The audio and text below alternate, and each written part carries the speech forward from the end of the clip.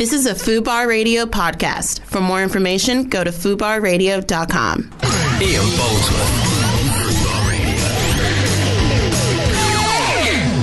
That's me, that. Hello and welcome to the show. Today is the 21st of October. It's my dad's birthday. Happy birthday to my dad. Happy birthday. Just realised that because it's not that day when we're recording it. It will be. I should stop saying that, shouldn't I? We should pretend. Pretend it is the 21st. Pretend that we are here. Yeah, we're here. It's the 21st. Happy birthday to my dad. Halloween.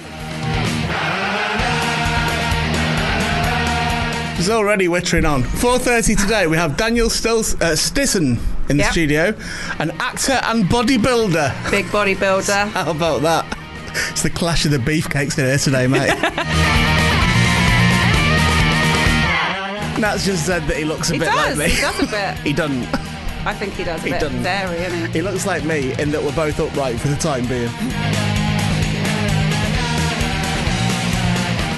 Then at 5 p.m. we have Kieran Dowd in the studio. I don't know where I put O in there. Because Chris O'Dowd, I think. Yep, that's why I did it. It's not him. Kieran Dowd is in the studio talking about his tour. Don Rodolfo. I don't know what is he? What does he do? Tour? What? What's his tour of? Oh, a funny tour. Comedian. Yes. All right. Should have said the eye roll that I just did.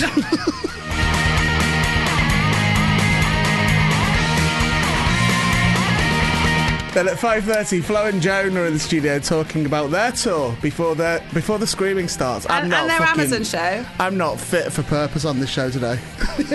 I'm really not. Ian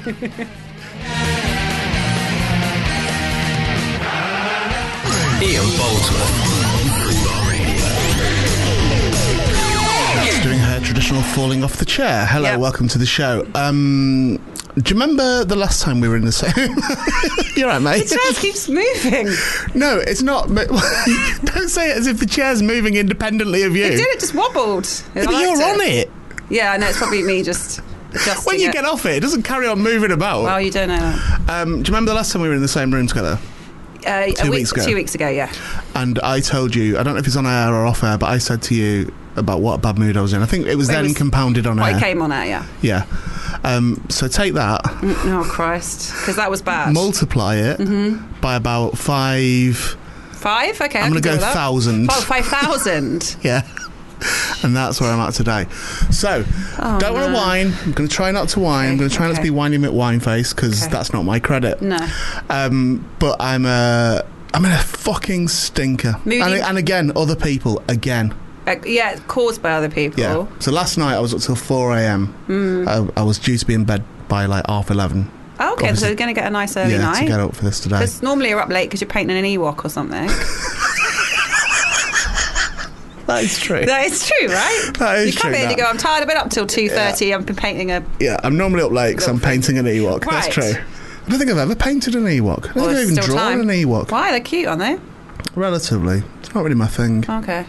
I've done a lot of art recently. Yeah. I've sold quite a lot as well. Oh, I do all right on my art. Okay. I'd quite like to just do that. Just paint. I don't really paint. Sketch. Yeah, mainly sort of ink drawings. Oh, nice. Mainly is what I do. Do you want a biro? No, I've got these really posh pens. Okay. That are like about 15 quid a pack. What sort of And I got some cheap the other day because they were on half price offer, so I bought That's 2 good. lots. Got loads of them. You used to have, I remember, a fountain pen. I have got a fountain pen, yeah. Well, I don't bring my fountain pen. That fountain pen that I used to have when I brought in here has gone. That's long gone. Oh. And then I bought a really expensive fountain pen. I think it was 130 quid or something I paid for it. Don't take it out. Well, I did once. Oh. Have I not told you this? Don't think I lost so. it. Oh, no. I was in Cumbria and I went down to Ennerdale Lake. Yep. And it was in my inside pocket, and it transpired that the jacket that I had at that point, I've still got the jacket, but I very rarely wear it now because of this reason. It's the one that had the red down the sides, it's black with the red down the sides. The inside pocket had a hole at the bottom that was part of the design. Oh, so things could fall out of your pocket. It's so weird. It was like sewn into it, this hole, and I think maybe it was for headphones or something, whatever it's for. But it was at the bottom of the pocket. So I'm at Ennerdale Lake in Cumbria. A beautiful place to go to, really love it. Went there as a kid a lot because my auntie lived very near there, and I went back there and had a bit of a wistful afternoon. And as is my wont when I visit places such as this, I just basically take loads of stuff from there and put it in my garden. So I was collecting big logs. Okay, Right. yeah, as you do. Big logs and big stones. There's a lot of big stones down there. I was like, I'm going to take some of these stones and have them in my garden. I'm going to take some of these logs and use them as garden borders and stuff. Mm-hmm. And also, at the same time, it's like, I've got a bit of my childhood from where I used to be Yeah. in my house now where I live. So it was like, I'm like that. I'm You're sort allowed of, to do that. You get in trouble This with was a park discussion on the ranger. day. It's not really a park ranger. But I think it is probably under what they call it, National Trust? Yeah, maybe. Yeah, that's what I I was don't. thinking. It's National Trust, but it's probably protected in some way. Okay. So I'm not actually sure you are allowed to do that. Oh dear. But I've not noticed any tweets saying Ennerdale looks different I just since cleared it's it out. Yeah. people going, just go down to Ennerdale. It's a bit bare, isn't it? Where's everything gone? It's water now. Yeah. So I did that. Filled up the boot with all that sort of stuff. And when I got back to where I was staying, I was like, I definitely had my pen because I was going to do some writing when I was down there, and it's not in that pocket. It's not in that pocket. And I was like, has that fallen out of my jacket when I've been doing that? And I drove back to Ennerdale, and it's like genuine needle in a haystack stuff. And I got quite emotional because I was like, I'd only had it like a few weeks, and I was like, I've spent so much on it, and I was going to look after it, and I was only taking it because I thought that'd be a nice thing to write with in this beautiful scenic place and all that sort of stuff. Really upset. Then I started thinking about my granddad and my auntie and all that, and I was like, oh, this is horrible. This is a place that means so much to me. And I'm walking along the path, and genuinely from about 30 foot, I just saw it on the path. Oh, wow. Right in the middle of the path. And there's like hikers and stuff going through there all the time. So it could have been covered over with leaves or anything. Not so much that, but I thought someone would have picked that up. That's true, I yeah. thought, that would be like, they'd have seen it on the floor and picked it up. Yeah. And it was just there. So this is a good hour and a half after I'd lost it. Oh. And I'd totally given up on finding it. I'd walked for maybe half a mile before I found it, just staring at the ground. Just like scanning the ground as I walked really, really slowly. And then I got like proper tears, floodgates opened at that when I found it. Oh. Really did. And you still have it? I do, yes. But it's in your house, And I wasn't it? binned it. I binned it when I got back. I lost something. Snapped it in half now when I picked it up. You were like, I've got it. I lost something recently that has no. Well, has really upset me. I lost my iPod. I thought you were going to say virginity. No, fingers crossed. You that's lost your next. iPod, did you? Yeah, I'm really sad about it. How did you lose it? I don't know. I touch wood. I was actually weirdly thinking I never lose stuff. Like, Do you know where I you last never had it? lose stuff. Did you take it out It or was in my something? pocket of my coat, and I feel Oh, like right. someone, or it fell out, or I don't. Someone's had it away. Yeah. Yeah. But interestingly, like I had the headphones still there, and I was like, oh god, this actually really upset me. Earphones, I should say. Did you put the earphones in and just wait? Just like, this isn't right. There's Like nothing. it will come. If I put them in, it will come. I mean, I have investigated. I have managed to find. It's not as good another one on eBay, but they're so expensive now. Yeah. And there isn't really, as we've talked before on the show, an equivalent of them. Yeah. And people think, put it in your phone. Like, the phone takes about 2 songs and it can't take any more in the data memory What fucking thing. phone have you got? iPhone. But it doesn't take a lot. I have about 5,000 songs on my iPod. Right. And I've got so- 64 gig on mine. Right. Yeah, I think mine is. And it's all right for just for your phone? stuff on the move. So if Okay, if I'm fine. just driving or whatever. But I do miss having that Yeah. entire music. Like I still got my iPod, but I don't use it at all. Wow. The screen's fucked, and you can't really see Get it it very fixed well. though, I think. You can get them. No idea. I'd There are consider it. fixes. But there's so much on my iPod as well that I've just not got anywhere else. Like all the original Ray Peacock podcasts are definitely Oh, on there. okay. I don't have them anywhere else. And then on your iTunes. No, I ain't got 'em. No, well, my iTunes is like there's barely anything on my iTunes. So how do you sync up then your iPod without going With through great iTunes? I don't Yeah, it's sync up my difficult. iPod. Okay. My iPod I've not plugged in for probably 10 years. Okay, your iPhone then. My iPhone I've recently transferred to my Mac, to my laptop, Yeah. right, my MacBook, from my desktop. And it was the most difficult thing I've ever done in my entire life. Yeah, because it's supposed to, it opens up iTunes whenever you plug a phone in. Christ, but it was doing that thing, when you plug an iPhone in Yeah. to a Mac, Yeah. and it does that thing where it goes boop, and then vibrates a bit, then disconnects, then goes boop. That's what. Vibrates. Yes, my iPod was doing that for a while. It goes in. I tried 6 wires on it. Right, because that's when you research. Was I go into all the Yeah. what if they go? It's obviously a problem either with the wire, if it's not a legit one, if you just buy one from wherever. Which so I've tried several times when I had that, and then restart it, put it into disc mode. I will How put did you fix forward it? that it's got nothing to do with the wire, it's got nothing to do with the device, either device. It's got to do with the fact that iPhone have just brought a new fucking iPhone out. That's what I would put it down to personally. Right, okay. However, eventually I got it settled down. It took ages. Yeah. And I've managed to, just transfer everything onto my Mac now. But I've hardly got any songs on my phone at the moment. Okay, 'cause of I that. don't. I just don't like it. It just doesn't hold enough. I don't want to just have the option of 20 songs. I like to have a good 5,000 to choose from at any one time. Have you thought of like using like Spotify or it's not the same, is one? it? You got to make. Then I have to. Like, I've already got playlists created on my iPod, so I can just go to it any time. It would take ages to go back to Spotify. You've got to pay for it. I as well. agree, and I think there is a shift and a mood of people going, I want everything physical again now. Yeah, I like that sort of thing. However, I have a friend who has Alexa, and I do enjoy going, Alexa, play Ghostbusters score. Okay, yeah, you can do that, can't you? You can't really do that on the tube, though, can you? Alexa, play. You can do it. Nothing would happen, but you can still... It'd be quite funny to that would actually just be... sit on the tube going, Alexa. Alexa, play me some Chemical Brothers. Alexa, activate this bomb. No, well, God, can you imagine if someone said... Say that, and then... It's the band, the bomb. Yeah, what's wrong with you people? Stop screaming. You're not meant to run between carriages when it's moving. Get up. Yeah. I don't think they can create an Alexa like that. I'd never want to be doing it. It'd just be people shouting, like, mobile Alexa, portable Alexa. I don't know, maybe. Well, there was Wi-Fi on the tube, generally speaking, isn't there? You can't just have everyone in the morning. Under your nose. Why? Yeah. Go on. I don't know what the Wi-Fi is like. I've occasionally sent WhatsApps. You have to get it, and you have to be ready for it. In the station. And then some of them doesn't stay, but by the time it gets onto it, it's like, oh, I'm moving again. So you have to have whatever you want prepared to send as soon as you get there. How long are your messages, though? Well, not that long, but... tweets. You're doing long tweets. No. Funny things about Donald Trump. Oh, yeah, so that is all my account is. It's just hilarious little things about Trump. I'm a bit fed up with that, mate. Oh, can I tell you, though? I watched a very good... it's sort of relating to Trump, called...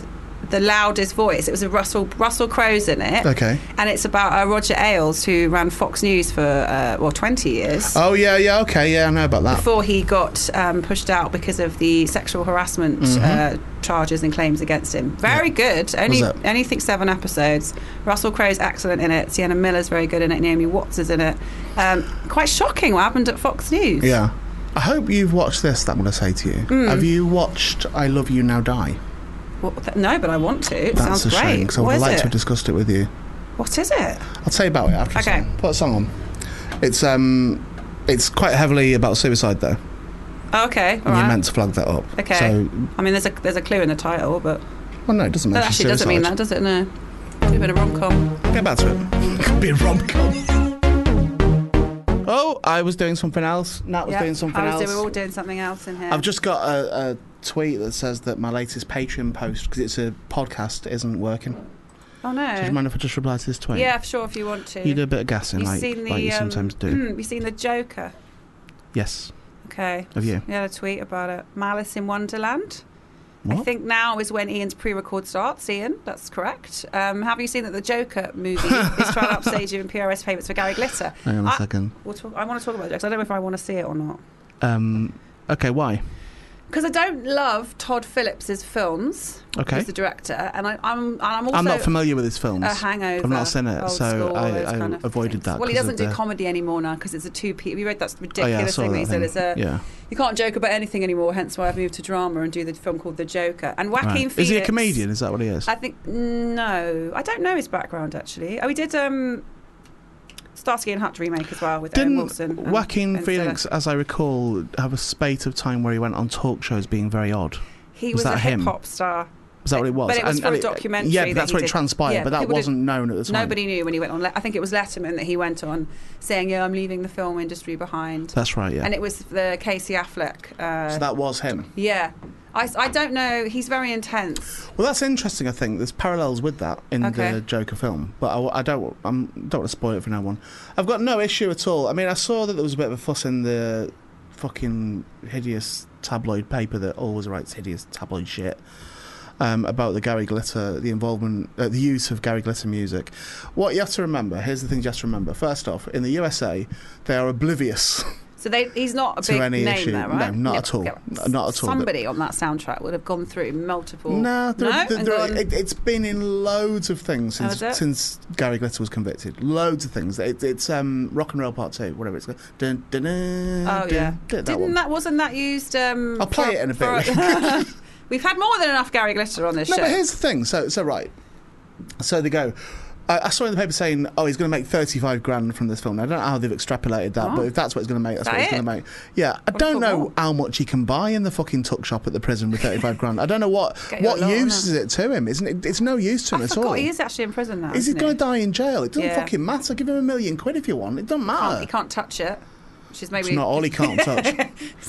No, but do you know what I mean? That's what's so. I think creating a storm about that is like, this is just bullshit. And it's like, that song exists. That song is used very well in that film, by the way. That's one of the things I'll say is a plus about the Joker film. That song is used very well.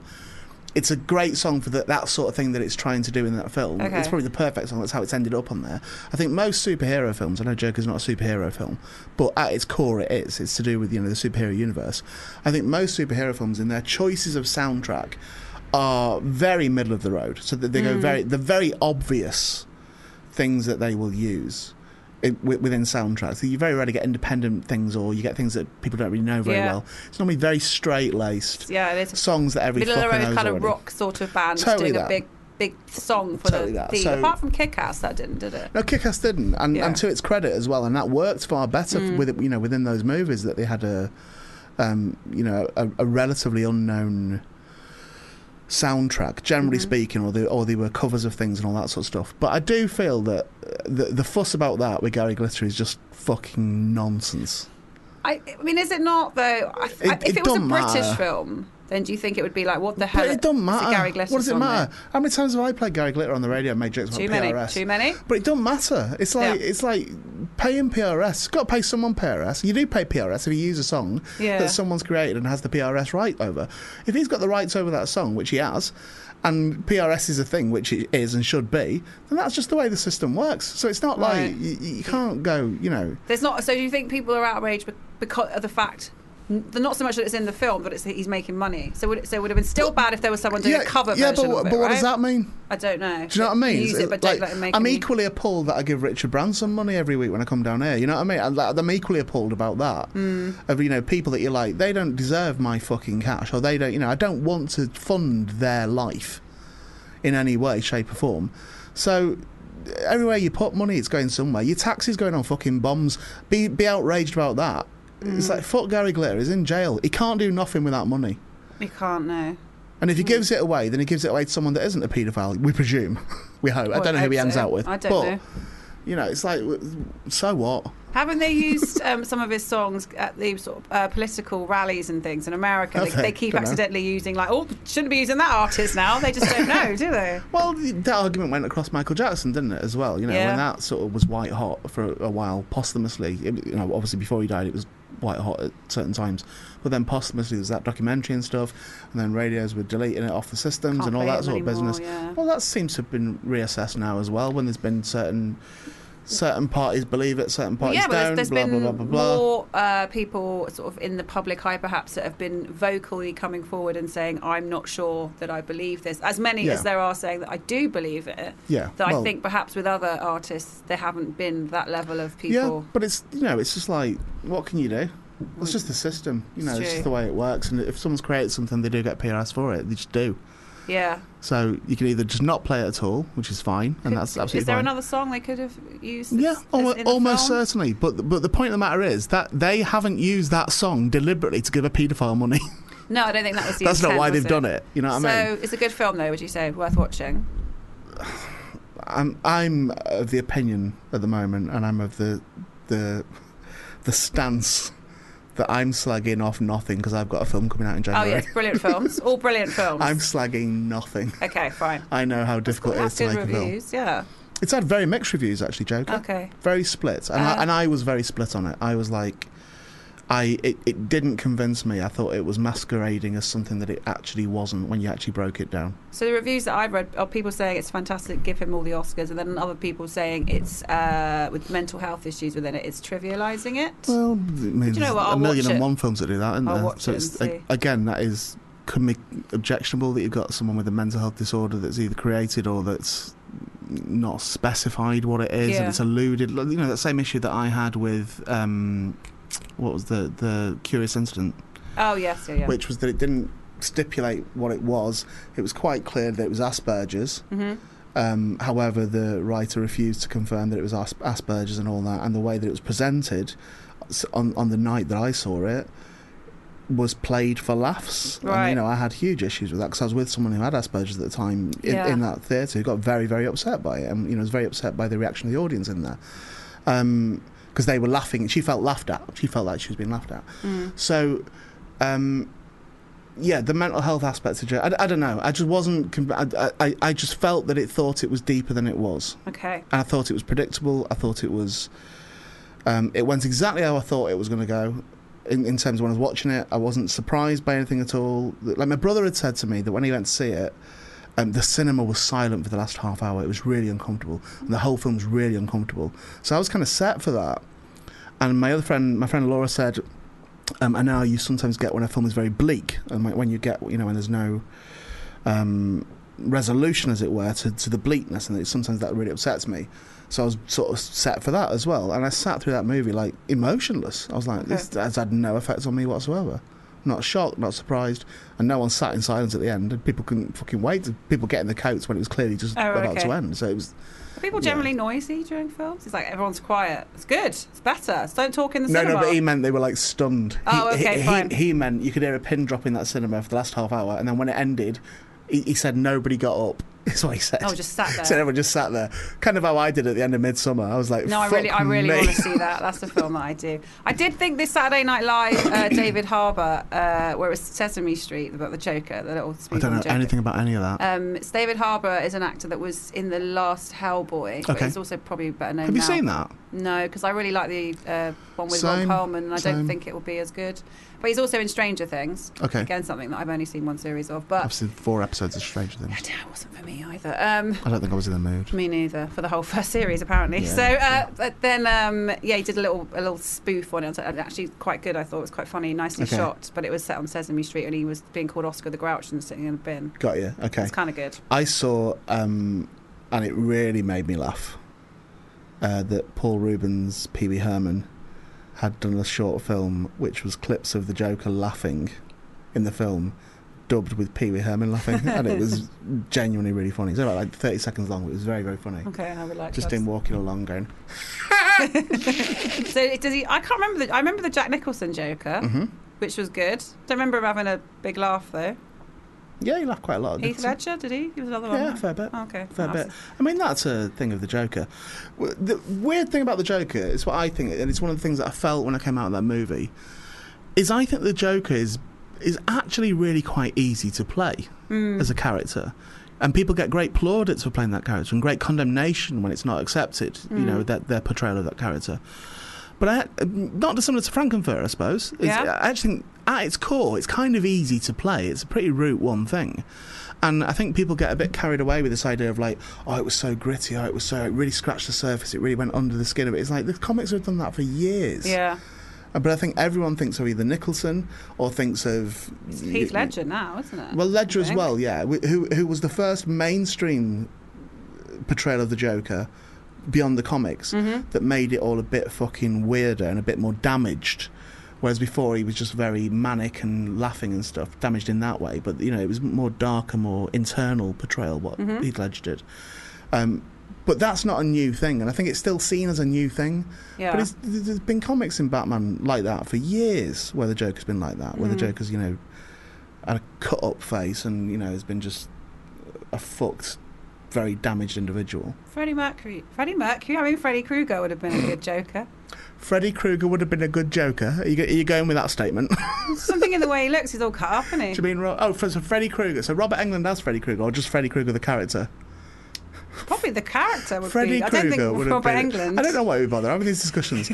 I muse on it and consider stuff and sort of try and articulate what I feel about it. And then you just suddenly pipe up with Freddie Krueger would have been a good Joker. Put a song on. No, I'm thinking that Robert Englund as Freddie Krueger, but not with the dodgy parts of Freddie Krueger. Right. Could have been it's a good paedophile, Joker. Wasn't it? Another paedophile. Yeah, another one. Right? Paedophile. People forget that about Freddie when Fancy giving money to they go out paedophile. to Halloween dressed up as Freddie Krueger. I'm like, you dressed as a paedophile. Like, what's happening here? Child This molester. isn't Child good, abduction molester is what it was. We've got off from this TV show that you're telling me to watch.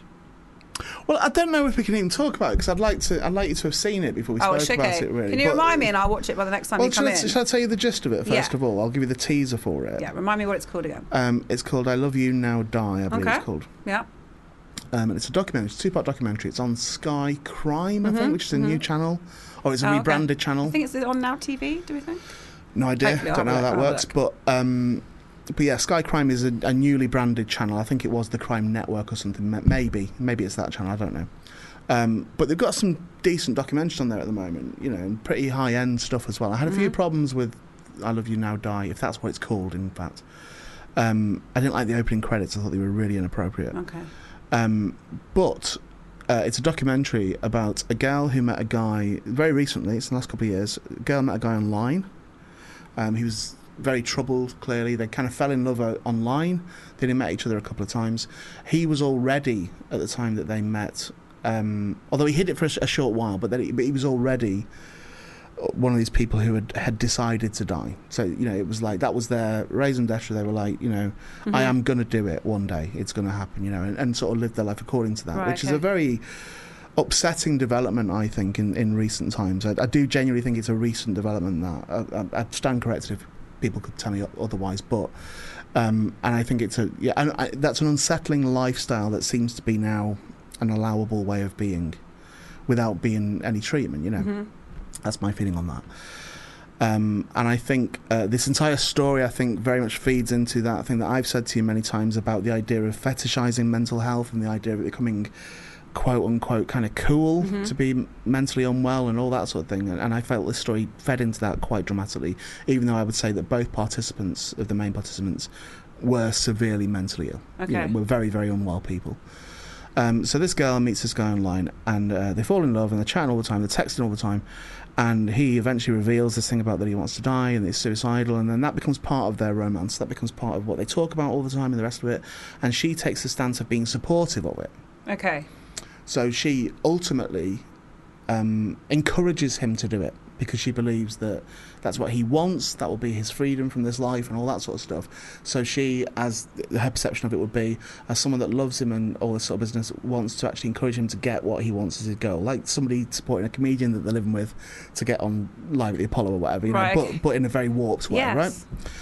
Right? Ultimately, the guy did it. So the guy killed himself, and from all the whole thing hinges on that he backed out of it at one point, and she told him to continue. So he was. Oh, it was carbon monoxide poisoning. He was in a truck, you know, with a hose and all that. No, it wasn't a hose. It was a machine thing that he had that gave carbon monoxide, and he got out. How is the proof of that? Well, this is all on the road. Well, this is what's supremely interesting about this case, is most of this. Obviously not phone calls, but most of this they have a record of. They've got a transcript of, because it was all on text. Oh, okay. So they've got all the text. Wow, so he texted her saying, I don't want to do this. Well, he called her apparently. So he called her, and he didn't say he didn't want to do it. He just said he was scared because he thought it was working, and she said, get back in the fucking truck, right? Now, they know she said that because she told other people she'd said that. So that's what she told her. How was their reaction? He's saying, like, actually, I don't want to do this, and she's going, no. No, he didn't say I don't want to do it. I'm scared of doing it. So which is different. These things are ultimately very important. It's actually very true, isn't it? The wording, it's not I don't want to do it anymore. So she subsequently, post-mortem after he died, she told other people that she'd said, I could have saved him, and I said, get back in the fucking truck and all this sort of thing. So that was used as evidence within the case. So obviously I'm not going to say what happens in the case and that, because it is set up to sort of find out what happened to her and what the findings were and what the argument was about whether she was charged with involuntary manslaughter, and there was an argument that wasn't recognised by American law, that whilst what she did was deplorable, in the eye of the law we can't prosecute this. What can we do? So it's all about that, about the shifting sands of how they dealt with this very difficult case in the court. It's really, really good. So she knew the date and the time and exactly where and how and all of that kind of stuff that he was she would text him of a morning saying, you're going to do it today, right? Like, do you know, it was like that. It was like that. But there's a lot more to this story. Right, like, sounds interesting. There's a lot more. How many to episodes? 2. And how long are they? An hour. Fine, I can do that. And it's. I felt there were moral questions over it, certainly about it being entertainment, I guess, but it was also incredibly interesting. And it was also, I started watching it with the thought of, when it set out its stall, I was like, I can't see what could possibly happen in this where I would be like, no, she should be in jail. Okay. I couldn't imagine where she should be in jail. No, where she shouldn't be in jail. I couldn't imagine a possible scenario within that story where what she did could be in any way excused at all. Mm-hmm. But. Well, no, I'm not spoiling it. Okay, but that was my take on it. I was adamant. I mean, does she not have any friends? So she, you're mentioning, I've got this new boyfriend, and he says he's going to kill himself. That's all very relevant within the show. I said, but the story. Yeah. It's worth watching because it's incredibly interesting conversation. Well, it sounds good. I've already got 400 questions, but we should get our first guest in. All right, let's do that then. Let's pop a song on now. Yo, I'm happy to be in the South to set off my tour in the countryside. That has made me wish to hear the original of The Gambler. We're getting the original. Sorry, you're on a different mic, aren't you? Yes. Nat's moved to make way for Daniel. How do I say your surname? Stizen? You can say it whatever you want. How do you say it? To be honest, I say it two different ways. I say Stizen, right, and Stizen. So it depends where I am. Can I just say that I have never seen someone when I've asked them how to pronounce their name look baffled, like, I've never thought about that. I don't use it. No, I just don't care too much about it. People can call me whatever they want. Where are you from? Where does that originate from? That name? It's a Norwegian. Okay. Norwegian Danish, I think, because you can find that name in Norway, Denmark, and United States. So right. Okay. I guess it's. And where are you from? I'm Norwegian. You're Norwegian as well. We used to have a Norwegian person working on the show, Truls. Oh, Truls did, didn't he? He played the tuba, Truls, and he used to say Norwegian as well. He did. Yeah. He did play the tuba. He was fucking right. So you can call me Stizen if you want. That's the way you would say it in Norway. I might just call you Daniel. Yeah, whatever. It's probably the quickest way. You said Danny when you came in here, didn't you? You did say Danny. Hi, I'm Danny. I saw that. Yeah, Danny, Dan, Daniel. You really don't mind what you're called, do you? Not really. You're very low maintenance, Daniel. I like that. You'd have liked Truls, by the way. Truls, he was Norwegian, and he was fucking massive. He was a big hulking man, and he played the tuba, and he made the tuba look like a trumpet because he was so big. And the tuba was obviously huge, and he made it look really small when he played it. But he was. I liked him, Truls. Listen, this is Truls. When he left this station, we started ringing him to ask him the time. Yeah. Because he was back in Norway, wasn't he? Norway, yeah. And this is what he did.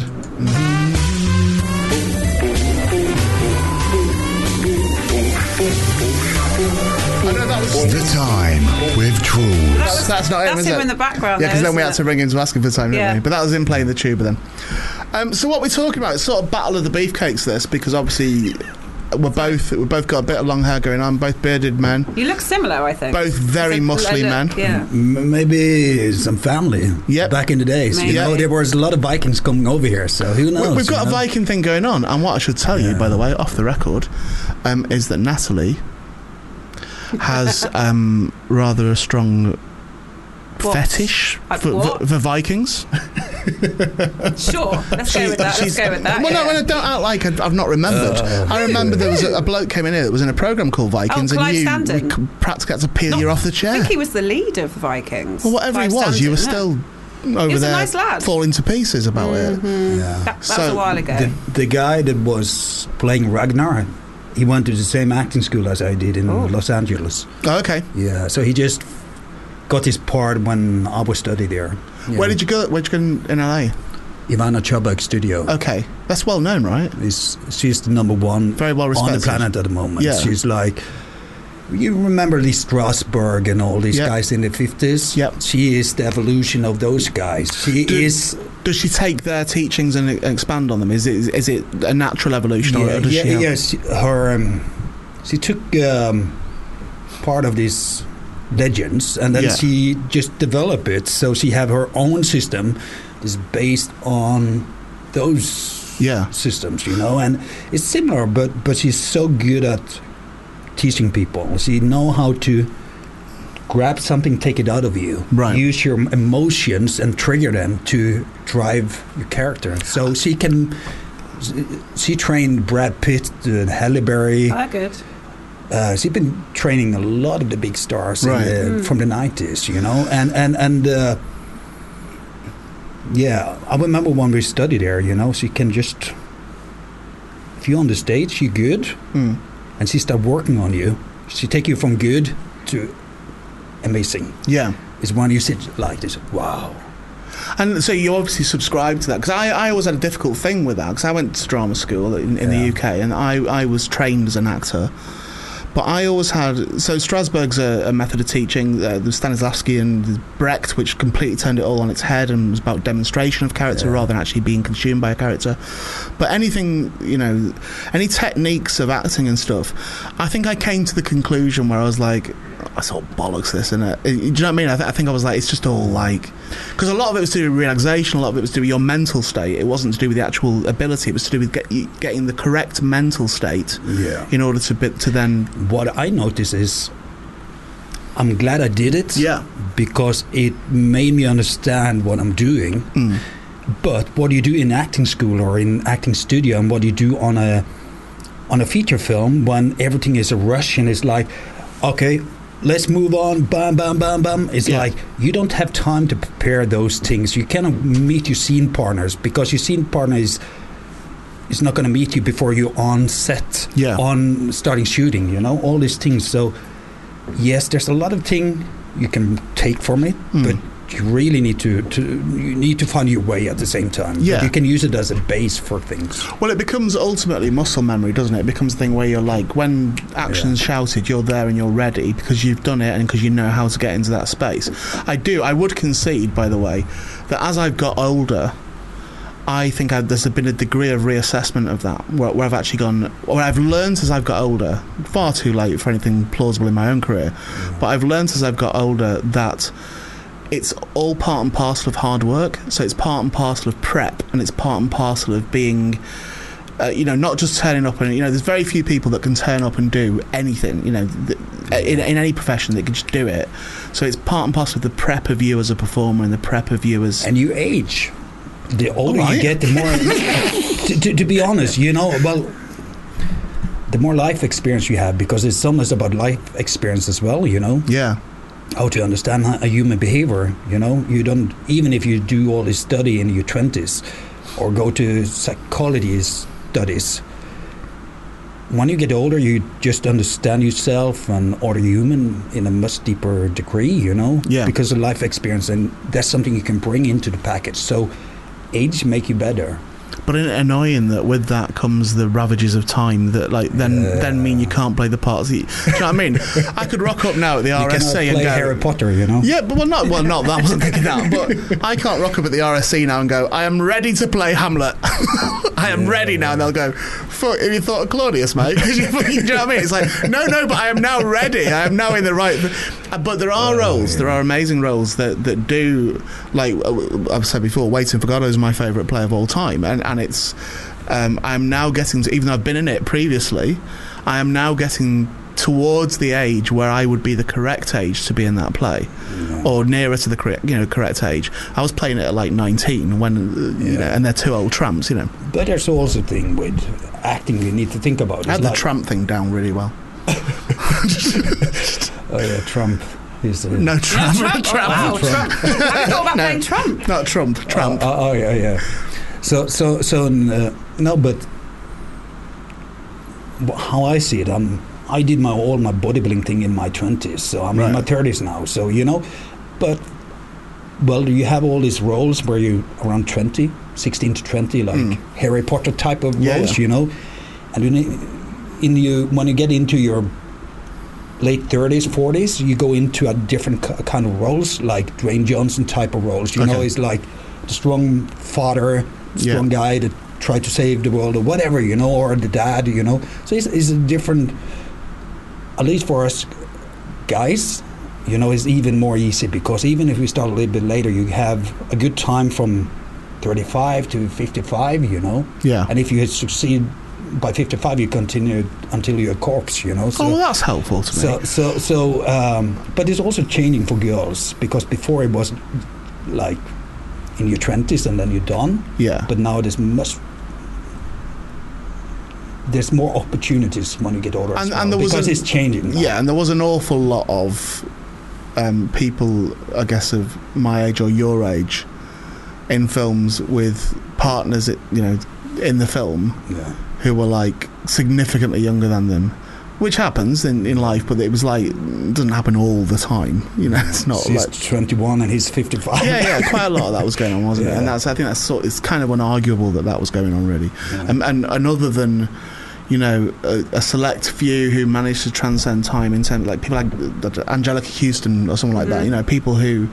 Even Goldie Hawn for a time seemed to be like, oh, she's going to be fine. And Helen Mirren, because she's playing Catherine the Great at the moment. I think she's 75. Yeah. Obviously, the character's but that's what I mean. But it's a select few. Yeah. It is a select few. It's not. Street, but I think they maybe open up some doors. You know. Yeah. So for the next generation, and also now that everything is changing, you have more focus on those things. I think actresses that's in their 20s, 30s now will be able to do the same thing as guys in the next 10, 20 years. Because things change. You have the thing with black and Asian and white and all this thing, you know, and now we have the gender thing, you know. So I think everything will change gradually.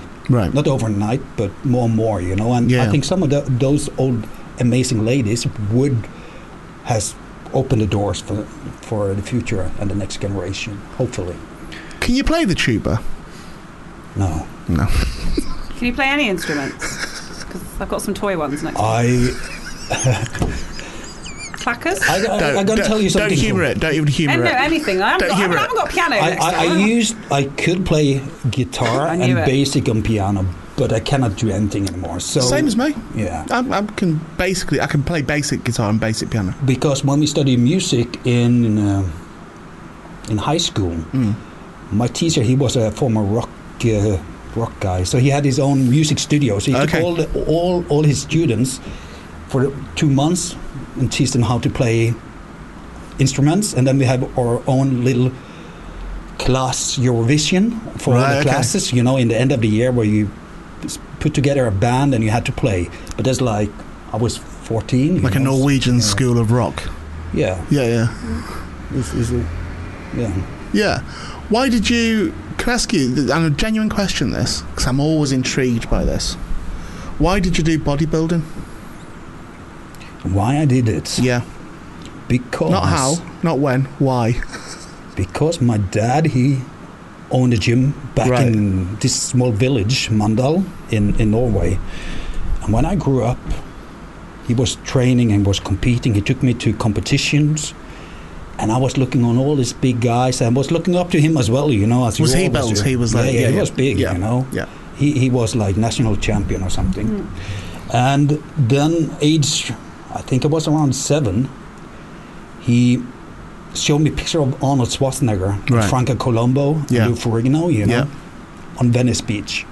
And that changed everything for me, because I was like, oh, I want to be like this guy. Why, though? I'm really interested in that. Why? Why did that appeal? Because I've heard that story quite a lot, you know, and it's normally Schwarzenegger, occasionally Ferrigno, and it's like, you know, it's normally Schwarzenegger. And then, of course, Stallone with Rocky, you know, but I think it's primitive. I think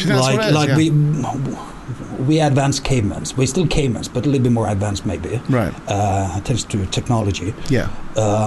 And as a caveman, you know, you want to be big, strong, and I think from a young age you look up to these kind of things. Right. You want to be strong, you want to be fast, you know, and guys with big muscle is like this, the symbol of this. Yeah. You know, why do we watch Superman? No, it's because it's like this, and this is the closer you can get to Superman in real life. Yeah, you know. So I think it's something primitive with it. But at least, of course, with me, it was a little bit because of my dad, and he showed me all these things, and he was building, and his friends was powerlifters, bodybuilders, strongman. You know, so for me, it was very natural. I was like, if someone didn't lift 200 kilo in bench, I didn't see them as proper men. You really? know? Yeah, because... I mean, careful, because she will jump on you at some stage. This is... this machismo, she's going... Like, I can see it going. See her eyes going. Yeah, but, you know, if someone lifts 200 kilo in a gym, everyone turn around and like, wow. Yeah. I was like, that's natural. They did that to me last night. I did it last night, and they did it to me in the gym. They looked all up to me when I lifted it. Although I did 400 kilos when I did it. How much is 200 kilos? What's that the size of? I don't know. Dog? It's probably me and One of him your combined. It's like me and him combined, I guess. Yeah, maybe. What, same height if you put you two on top of each other? I don't think it matters how you... Oh, wait, right, okay. That's not I don't think it matters how you put us together. I think it'll still be the same weight. That's a lot. But you see, because I did at a very early age, I was lifting weight and stuff, and I was doing all that sort of business. But mine was directed because I was playing rugby. So it was sport related, you know. And I'm still kind of very, like, I joke about it a lot, but I'm still really muscly. It's just really, really well hidden. Like, do you know what I mean? It's deep down, but I'm still fucking pretty, you know. I genuinely am. He's checking you out. Do you want to feel it? You can feel it. You can feel it. Have a feel. I love. It's normally ladies that get to do this. I have to feel feel it. it. Oh yeah. Didn't feel it properly. Deliberately didn't feel it properly. What did you actually think, though, Tom? No, but I am. No, it's just under the. It's just not. I'm untrained. It's just, you know. And I don't think I'd do it again. I have no interest in that. But whenever I go on a health kick, my first thought is get on the weights. Yeah. It's never like doing stuff for my heart or my, you know, anything. It's always like build yourself up on the weights. So I kind of relate to that idea of being strong, of feeling fitter when you're strong, as opposed to that I could run a long time, which I used to be able to. I can't now at all. Because the strong is so visual, you know. The same as if you... I can just talk about experience, you know, when you're in the gym and you lift squats. Yeah. And it's like a lot of people, everyone is doing their own thing, and you put on a lot of weights and you start moving and screaming, the whole gym stops. Right. And you can just, you know, everyone is turning against you because it's so in loads of weights is like so extreme, you know. Yeah. That's a good feeling. No, I because, get you that. know, and you can feel the weight is just almost like falling off because it's like the whole bar is moving. It's something with it is so visual and so primitive that we love it. At least I think both like females and males, but at least we guys like I think it's very primitive, something about from the caveman, I guess. So doing squats gets you a lot of attention, essentially. Yeah. Well, I don't lift so heavy anymore. No, that's what Gaunt's doing, isn't it? That's what he's doing. Only in the gym. Yeah, that all makes sense now. Not outside of the gym, though. I don't do squats outside the gym, but of course. Would you do them in your kitchen and then film it and put it on Twitter? One thing with bodybuilding or strength, you know, is like you carry it with you. So wherever you go, people can see you lift. Yeah, okay. You know, so it's very visual. You know, if I take this off, you can see I'm lifting, you know. So without telling you. Yeah. So it's something visual. If you can run, even the guy that run a mile under... the marathon, they run it under 2 hours. Yesterday or 2 days ago. If nobody told me and I saw him, I wouldn't know. I wouldn't know because you cannot see it on him. But if you have like the mountain from Game of Thrones, you know, you don't have to tell anyone. People know this guy lift heavy weights. Yeah. No, I get it. So I've also got to think I'm just dead funny as well. What Retribution? Yeah. Is that your movie? Have you created that? Is that what's going on with it? Yeah. So I did a short movie back in 2016 in East London. Okay. I worked on a lot of films before this, you know, in Pinewood and Warner Brothers and different places. So I knew a lot of people in the industry. So I decided if I want to I have a lot of goals I'm going to achieve within this. So if I'm going to achieve those, I really have to do things, not wait for things. So I put together a team of really good people here, and we made a cool action short film. Okay. And we released it, and it had a good feedback from media and producer companies and different things in the showbiz industry. So from there on, today, we're making a feature film based on this. We have secured the finance. Nice. We have a few big stars that's going to come on board. We negotiate with some. I cannot talk too much about it here because there's something we're going to announce later on next year. Because I've told you that I don't want to be named yet. Yeah. But it's like, so we're going to shoot this movie next year, probably in Romania and Kazakhstan, maybe. Yeah, I meant to tell you, I need July off. I was going to say, you okay with that? Kazakhstan? All good? Yeah, Romania? Yeah, okay, cool. Kazakhstan is interesting because they still have all this old Soviet. Okay, so my producing partners, he went with the American delegation to meet the new president.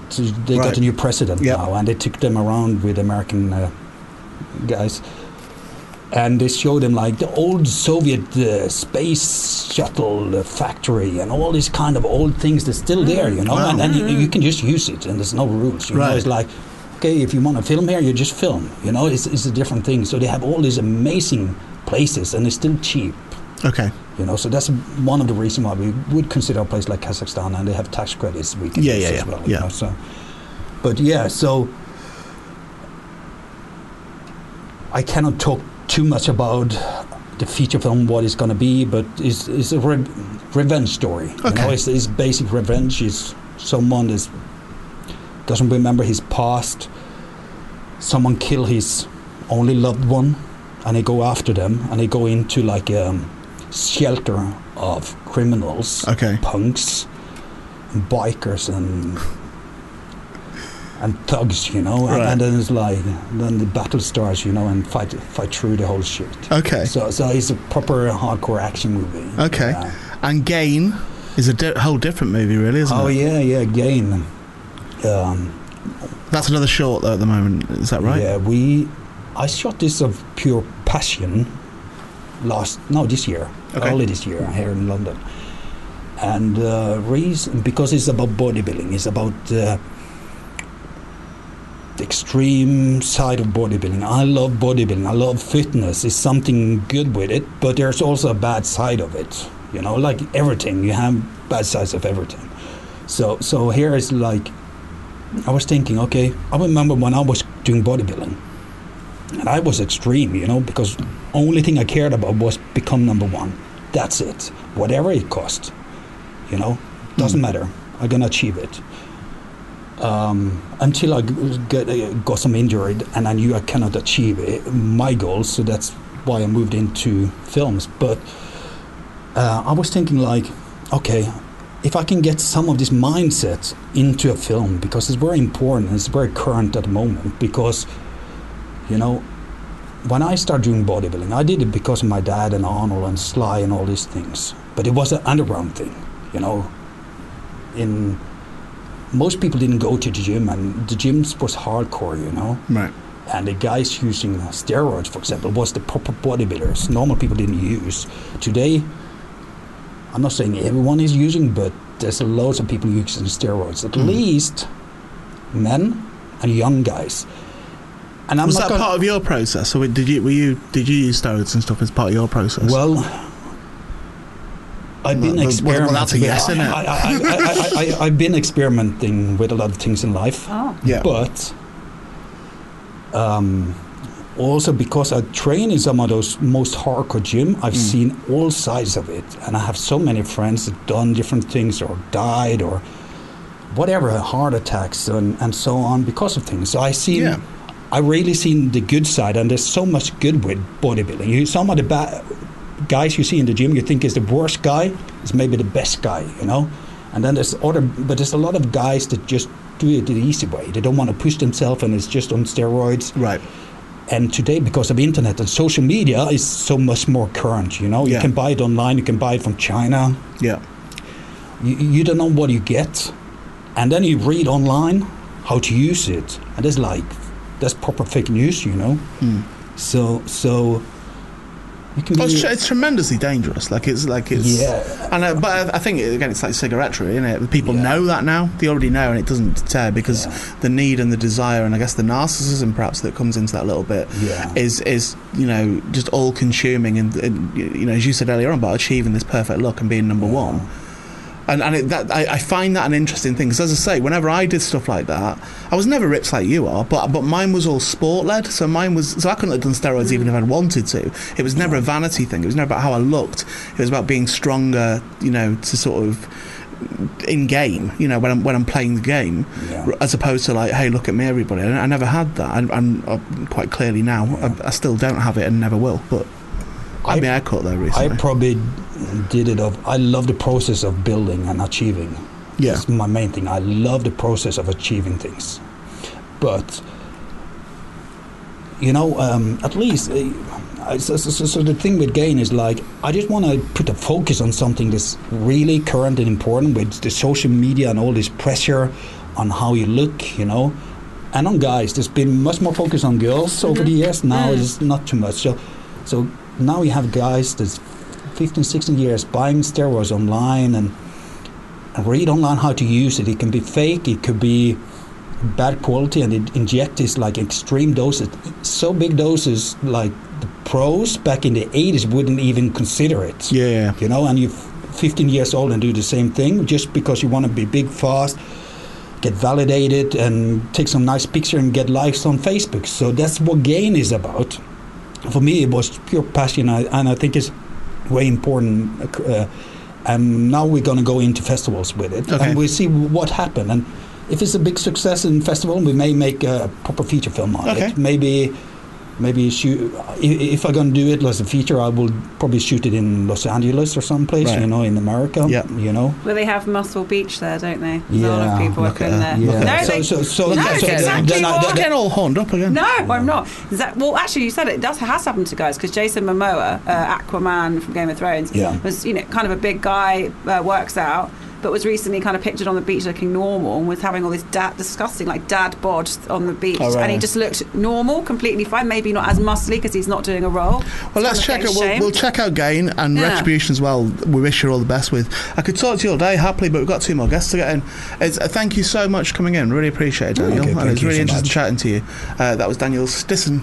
Yeah. Is what I'm going to go. You'd have said anything then, and you would have gone yes. Now I've got to go and deal with Nat's sexual eruption.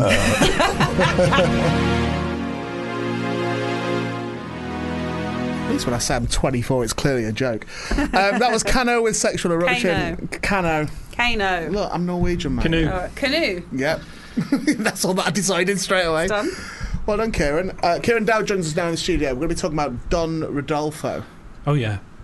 Do you know about it? I've we heard can talk about rumours. something I've heard else.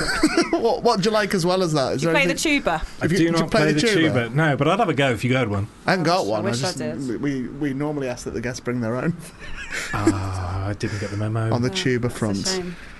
It's because we had an intern. Was he an intern? What yes, was he? Trolls, yeah, intern. We had an for a intern while. called Trulls, this fucking massive Norwegian bloke. He was huge. He made the tuba look like it was like it was out of a Kinder Egg. Because he was so big. He'd have the tuba, which was also massive. Because he was massive, he made it look smaller. And was he playing it? He played the tuba, yeah. There's a video on YouTube of him It's playing fucking the tuba. bonkers. Is he good? I wouldn't know. No. Got no idea. Hard to tell, innit? Got no clue, mate. Could have been. It's like bagpipes. Yep. You wouldn't know No clue. if they were doing it good. Hate them. Fair play to him for picking him up and holding him right. Yeah. That noise could be bad or good. No idea. Have we met before? I don't think so. Not properly, anyway. I've been out of that stuff for so long. The I know. scene. I mean, Yeah. you've been out of it maybe, and I also am not really part of it. Is the Could be weird that, thing, mate. because Neither of us are in it. No, Yeah. well, I came from sort of doing sketch and also acting and stuff like that, and so I didn't come up in the competitions. I don't do the circuit very much. What was your sketch stuff you did? A sketch group called Beasts.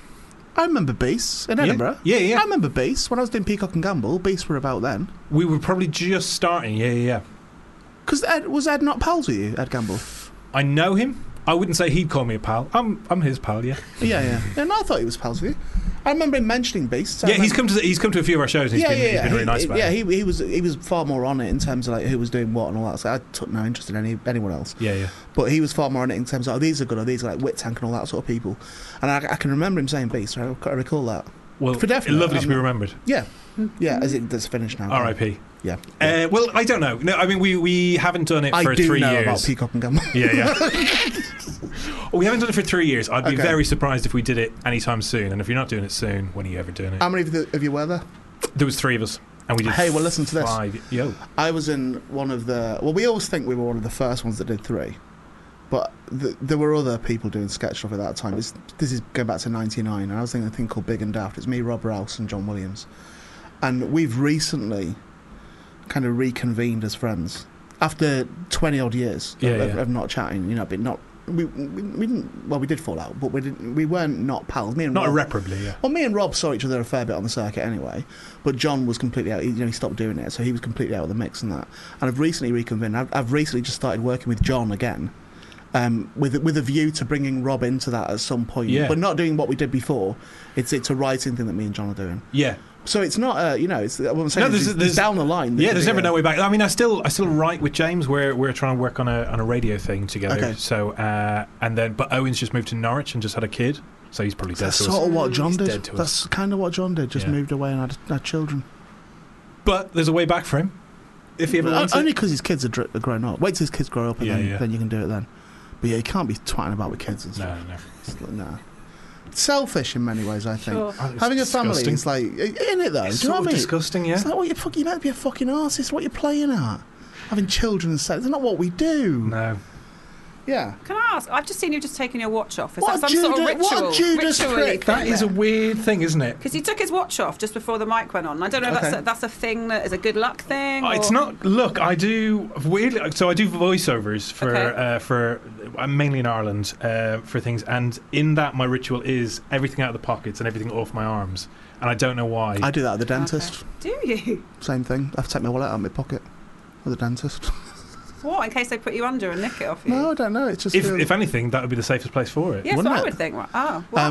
No, I think the mood behind it is actually still the same. I think it just frees you up a little bit. Yeah, So yeah. I get that, taking your watch off. I totally get that. And I've not got my wallet in my pocket now Oh, because I'm doing the okay. radio. It's in my coat. Got it. Just makes you a bit free. It's like being on stage, isn't it? You wouldn't have your wallet in your pocket on stage. No, Yeah. You wear a watch She on doesn't stage? get it. She I wouldn't don't get wear a it. watch on stage. No. Fine, got it. Yeah. How do you know if you've done enough time or not enough? Get in It's trouble for that. I just rehearse it to within an inch of its life. it all. Just It's a absolutely script, really, isn't it? smash it. It's not comedy, that. And then in previews, I just because it's a character as well. It's sort of very scripted. There's not a lot of interacting with the audience that's not set. Does that suit you better? Are you happy doing it? I think so. Yeah. Like I don't. Have opinions or thoughts of my own. So doing it in a character is Someone much- else writes it. Yeah, You just rock up. Is Yeah. a much safer way of doing it for me.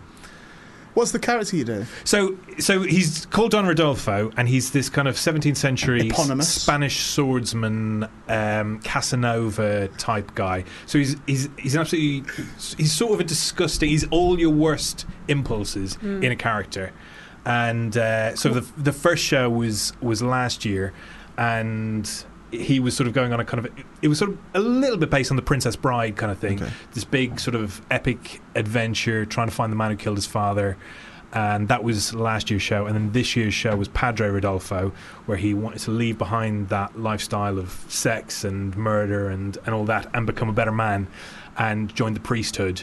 But within that, then he started working for a kind of a Hellboy type department of the Vatican that went into sort of like exorcism and demon hunting. So you've stretched that idea to an hour twice. Wait for the third, mate. Just Jesus, wait for the what? third. Something that would have been 5 minutes on Saturday Night Live. Yeah. You've got an entire and like nominated for stuff and like really good reviews. I and all. won, mate. I won. Did you win? What did you win? Edinburgh Comedy Award. With Best- that idea? Can you believe it? I'm fucking furious. I did 10. You should have seen the other nominees. They were disgusted.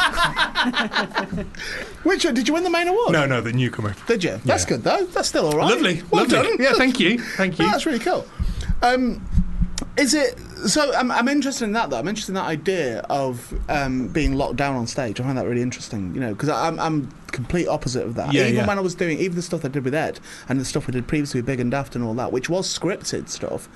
The amount of times I looked across at Ed and he was like, "What are you fucking doing?" Yeah. You know, because I was like just going off. I'd like pick a chair up and start doing stuff with a chair. Or I would always, one of the issues that Ed always had with me, beyond the personal issues, one of the issues he had in professionally was that when we toured, I would always just bring something on with me. When we first went on stage, just that I found backstage, and like traffic cones and all that sort of stuff.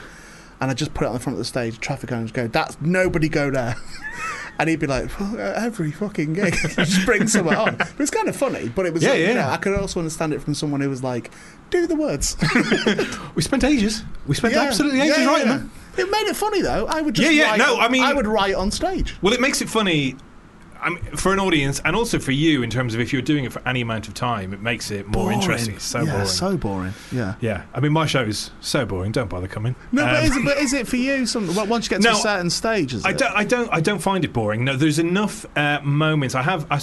What I have is sort of very strict narrative that I have to get out, and then I have moments of interaction with the audience, moments where I can go off piste, moments, and to be fair, even outside of that, if something happens in the room, I'm not going to ignore it. Yeah. And I can be playful. I in my head, I'm not that kind of Adam Rich is kind of just constantly working with the audience, Go with what's there, or yeah. go with what's Yeah. there and just run with it. I don't see myself as that, but I don't do a bad job of it when I have to. Yeah, okay, good. Yeah. So I think a mix, and I think I try to play around, but I have spent absolutely ages working on the script, so I do like to get it out. Yeah, no, I get that. Can you play any wind instrument? I learned tin whistle as a kid. So you have played one? I have, Yeah. but I wouldn't want to have a go now. Could you make a sound out of a cornet? Yeah, Yeah. easily. But I mean a proper sound. I don't mean just going, hello, through it. I mean, like, could you make it a proper musical sound out of it? Yeah. Do you know what you have to do with your well, lips? Do you know how to do it? No, I don't. It's like that. It's like that.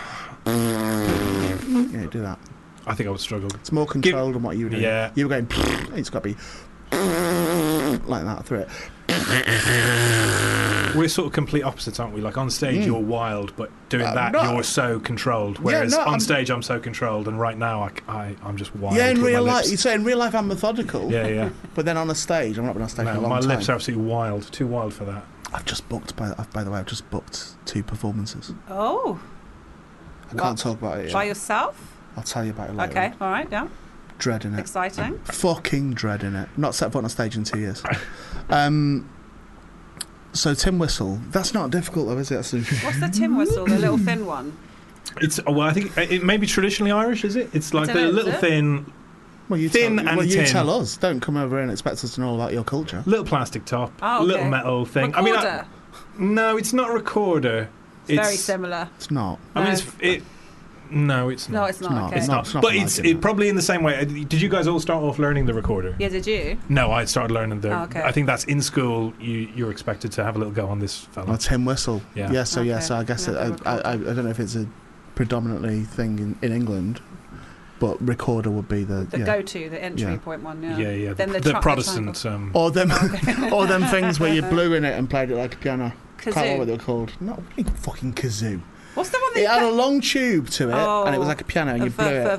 For something. Oh, you're. I think she's onto something. No, it's not. Bloody hell's You're it thinking called? Vuvuzela. Vuvuzela. No, not Vuvuzela, like not Vocoder either. It's I know what you mean. It's a shame this isn't live. We could put this out on Yeah, Twitter. we could do, and we'd go. We're never going to Swans. find out. We'll show that Google there. Why, as well, isn't it? Kieran? Yes. Why are you on crutches? Great question. I know. I said that's it. You see, I can just work with what's in the room. Vocoder. Oh yeah. Oh, I said that, Yeah. didn't I? Yeah, you did. Yeah. I Thanks, take it back guys. now. that is Thank good. you. You came. What I noticed was you came in. You were on crutches, and Yeah. I thought when he sits down, when we do the interview, I'm going to ask him about that. Yeah, don't ask him before. works. Don't spoil the good Just material. works in the room. It's boring. I want to make it. Yeah, kicked by a horse. We Slipped on a pigeon. Slip my kitchen and then kick my horse. Well, football. Okay, that's I'm fine. a big boy. Fell on me I at had, football. I had an awful feeling you were going to say skiing, and I was going to like literally knock you out. No. You'd have had to have left at that point if you said skiing, right? So no ski zone here. Oh no, never been, never will. Good, okay. I remember being in a bar once with someone, and we met someone else who, really posh bloke, who was on crutches, and we asked him about it, and we said, "What happened?" And he went, and he looked at us like it was the stupidest question in the world. Went skiing, like it was probably like What else would it yeah, be? what on? Which is clearly skiing. Obviously skiing. I don't like It was skiing. horrible. Don't like the thought of it, actually. Do you know? I Hike. like snowy stuff. I like Christmas. I like the Right, idea. yeah. I like the aesthetic surrounding It it. looks nice. But I don't think it's for me. Do you like hills? No. So you don't like, imagine the hill. What but do you with not like? I don't like hills. I don't like What do you heights. no, what, yeah, but what do you not like about them? About a hill? What do you not like about it? Well, Climbing up it, well, climbing up yeah, it. well, that, Well, yeah, you're not, that it's is true. coming down No, it, mate. yeah, but So- I also don't like going too fast and feeling out of control. Why? So that's another. It's great fun, I don't that. drive. I've never been on a motorbike. I got on the back of a guy's moped one time, and he rode off, and I only went about 10 feet, and I shat myself. Did he know you were on it? He didn't want me to be on it. Right. I climbed on the back of it, Right. but he knew I was there. We showing off? Yeah. Yeah. What? Roller coasters? Been on a roller coaster? I've been on roller coasters, but for the first time, I went to Disney World and Universal Studios in Florida 2 years ago. Right. As a big adult, And hated it. loved it. Oh, did you really? Yeah, really? I thought I'd be scared, but I embraced it because my girlfriend wanted to go on all of it, and so I Okay. was like, well, I'm not going to not go on it. So I went on it and did love it. Were the big ones there though? Yeah, Hulk. The Hulk one is really good. Do you like roller coasters, Ian? I don't think I've ever asked you that before. Well, I've got quite a sad story about roller coaster. Really. Not about a roller coaster, about my. No, it's not like. No, it is bad. It's horrible for me. Really bad. Okay, It's what horrible happened? for me, Yeah, genuinely. I can tell you a genuinely tragic story. I saw someone fall off a roller coaster to their death once. Where? Blackpool Pleasure Beach. On a film? Oh, a black On the Grand National, yeah, a little kid was standing up on the Grand National, he Christ. just fell off it. What's the less tragic story? No, it's You've already just told that no, one. it's just it saddens me. I used to love roller coasters, like really, really loved them. Yeah. And then I hadn't been on one for maybe 2 or 3 years, going back about 10 years ago, and I went to Thorpe Park. And halfway through the day, I started feeling really ill. I felt very nauseous, and I was like, I think I'm going to go home. And I said to people, I'm just going to go. I feel really bad. And I got in the car onto the M25, and I remember being in a traffic jam on the M25 going, I don't know what to do. I feel like I'm going to pass out or something. I felt awful. And then I thought, did I get like motion sickness or something? Something like that's happened. And then I didn't go on one for about a year again. And then I went Blackpool Pleasure Beach with Ed, funnily enough. I went there, and we went on some stuff. And then just halfway through the day, I was like, I'm starting to feel ill again. And I think it's to do with my diverticular stuff. Okay. I've got diverticular disease. And I think it's to do with that, to do with the stomach and your sort of, your core and all that sort of thing. And I think it just upsets that now. Well, your friend of mine went to India last year, and Mine was at Blackpool. different places. They're quite isn't it? different. Quite different. And he went on a boat, and obviously the boat was rocking and knocking, and when he got off the boat, his head didn't get off the boat. Right. So his head was still sort of like that, and still is to this day. Wow. And that's a thing you can get, and he's sort of still dealing with it. It's slightly better now, but he, it's a weird thing. I'm surprised that hasn't happened with more roller coasters. Like a stroke or something.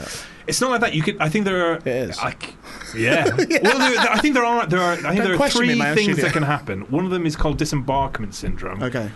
One of them is you've just gone mad, right? And one of them is maybe something like a stroke or something like that. I don't know what the 3 and the options doctor are. went, sorry, nothing can do about that. There is nothing you can do about it. life. He went on. I mean, he went online, which is better than a doctor. That's not a doctor. And they just said, yeah, no, there's nothing. People who have had this thing, they're just like, sometimes it goes away in like a couple of weeks, sometimes it goes away in a couple of hours, sometimes it never goes away. That's terrifying. Oh. Yeah. Online is better than that. That is true. Because you get a second opinion. You get loads of things Yeah. you could be. I know. There's loads. There's a things load you of could be. options of things you could have, but maybe for a second opinion, go and see a professional. There's a I don't comedian know. on the circuit, and I'm not going to say who it is because I'm not sure whether this is public information or not, but there is a comedian on the circuit who had a stroke at a very young age, and he only found out months later that he'd had a stroke, and he now has, so in his field of vision, he now has, when he's looking, so there on him at the bottom, like sort of bottom left of his eye, like when you get dazzled by a light, he's got that flare forever. Oh. Just forever. It's just going to be there. Did he forever have it now. before they told him he had that? That's why he went to the doctor. He went to it because he'd it had that. didn't go away. Yeah. And he found out he'd had a stroke. He was dead young, he was like sort of early 30s, I think, when this happened. So scary what can happen, isn't it? It's terrifying, isn't it? And there's you whining about a football injury. So would you call it whining? I think it was whining. No, You came in here. I thought there was a prop. I thought came you in had here- prop I didn't come in crashes. crying. You came in I here. did come in here right? crying. You came in here. You were clearly upset. Yeah, You were banging your crutches down, Yeah. and we were like, we've seen them. But you were Yeah. really banging Yeah, but nobody them was down. mentioning it, so Because we're of the opinion, and forgive me, Nat, for speaking with you as well, but I think you'll agree with me. We're of the opinion that if someone's after attention, you just don't give it to them. Yeah, that's the worst thing you that can doesn't do. work for me. No, I just noticed. then- That's Took your watch why off. I do Yeah. Edinburgh. Took you what? Yeah, For some what weird a weird reason, thing to took do. your watch off. To come in and go, well, is anyone going to ask me about that weird thing that I did? I'm surprised you're even wearing a shirt. Look, not my choice. My PR's with me. She's forcing me. Yeah, and she probably wants you to mention. I fucking love it when people bring their PR in. I think you wait when you leave this studio. I'll literally be looking out that window watching you just going. They're going. I didn't know that was what it was. She would want you to mention you're at the Soho Theatre from the 5th to the 9th of November. Well, that's I just imagine. facts. That's just I facts. That is imagine. just She would. facts. She would. Yeah. She Not would. a She would. conversation. She would want me to say that. Yeah, it's going to Soho Theatre from the 5th to the 9th of November. It's the new show Padre Rodolfo, which is a follow-up to last year's, but it's not important that you've seen the last one. I wrote it in a way that it shouldn't matter. Right, so she can't have a go at you now She can't have a go. at all. She can try. She can slag me off. She can try. Trust me. She can have a go about Trust you. me, they do. Right? Sometimes they send emails. They're fucking brilliant. Not for a while. You've been all right. You've been Have good. you for a while. not? Not sadly, no. Because I always enjoy reading them. I love upsetting PR people. I think it's because I've given them probably a house worth of money in my life. I feel like I'm sort of like Riz. Aye. Get everything back. Do you still enjoy it? I do, yeah. I mean, I think it's interesting and nice having gone from sketch into something else because it's freshened it up to be just doing it on my own as opposed to the group. So that's brought sort of a fresh life. In terms of enjoying Edinburgh, that's always difficult. Is it okay? How many have you done? I've done 7. Okay. So it's getting there now, isn't it? Where it's like, come on. Yeah, we know what this is, and it's always tough, but it's also good, and it's sort of what you have to do. It's kind of Do you think that's still true? Do you still? I don't know. Some people are saying, if. It depends what you want, I guess. That is true. If you just want to make a show and have an audience for it, it is one of the better places to go. If you want to get a TV series, I don't know that it is anymore. No, like it's certainly not the kind of. Oh, you've now you achieved that. You can now have this. That I don't think that is true anymore. I think there are different ways. There are people doing things on YouTube and social media and podcasting and all of that are getting a lot more attention than you will ever get performing to 50 people in a porta cabin. Yeah. So I think weird thing to want as well. I always find it's a weird thing to want. Yeah. So I want a TV show. So. Yeah, that is the other thing about deciding what you want, because I mean maybe you just want to perform to those people, and then in that case it is a great place to do that. Yeah. And it's a great place to then maybe tour it afterwards or take it to London. It's a great starting point. What I find weird about it is I think it feels like it used to be a place where you could go up and across the month develop a show into the thing you want. Yeah. But it now feels like a thing. Finished. Day one, it's got to be finished. Yeah. It's got to be the exact thing it is. Yeah. And there's no allowances made for trying things out or playing around, which is unfortunate. But I think that's also that's the crime of the acts. Really, ultimately, that's the crime of the ambition that was so prevalent there. Yeah, and so that's that. I personally think, as a historically minded person, from the amount of time I spent there over the years, that started in the year 2000 is when I think that started, and I think the defining moment was the real millennium bug. No, I think it was Ross Noble. I honestly do. Just Ross Noble, out of the blue, went to Edinburgh and had posters that were enormous. Mm. Nobody else did at all. He had these fucking huge posters. So all the talk around Edinburgh was like, "Have you seen fucking Ross Noble's posters? See how big these posters are?" Everyone just had like A3 ones, tops. Yeah. And they were in the right places. These were all over town, Ross's posters and that. And Ross was on the cusp at that point of being, in fact, he probably had stepped over into being really hot stuff. He was comparing Late and Live. He was the king of Late and Live, and no one surpassed him. I don't think. Kitson obviously was brilliant Late and Live, but Ross Noble ruled that room. Yeah.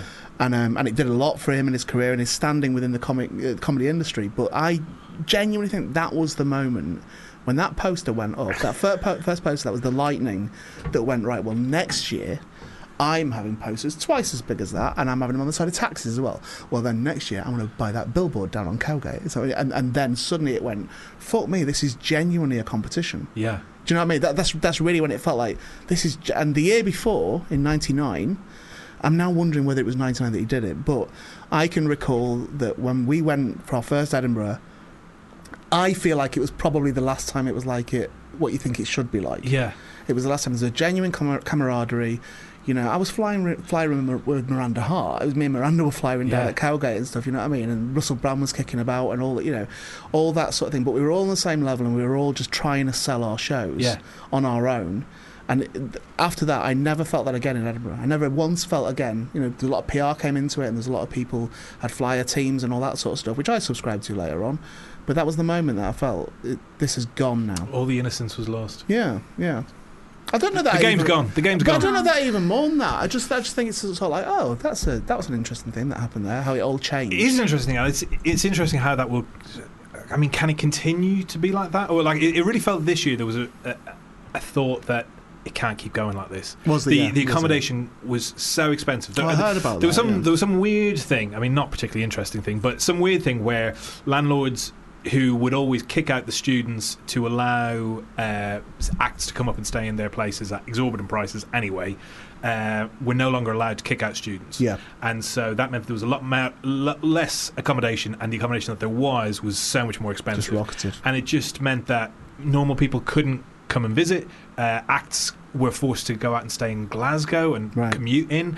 There was just sort of a madness to everything that I think everyone has just gone, this can't. And you felt that on the ground, so you felt that when you were there. Yeah, I mean, it's sort of it's difficult for me because I was having won the award the year before. I wasn't having to deal with the repercussions of all of it. I had good audiences. Have you heard the way that he how he did that? Is interesting. That was quite subtle. It wasn't good. It wasn't that he did do it. It was how he did it that was interesting. Yeah, it was taking my watch off, get the crutches. Crutches Talk first, about the how watch. everyone's having a bad time, but I was lucky because I don't know if I mentioned. Lucky in certain ways. So the show sold well. I didn't have to worry about it. There are various things that you have to worry about when you're at Edinburgh. Audiences for this year weren't one of those for me, so that's really nice. Yeah. But you could see around you that there is, the plebs, the scum. They're all struggling. Yeah. They're dying. They're dying on their asses. While I'm the king. Yeah. All these serfs are struggling. But ultimately, and I don't think this gets said enough, Kieran, to be honest with you, but I don't mind you saying it. Fuck them.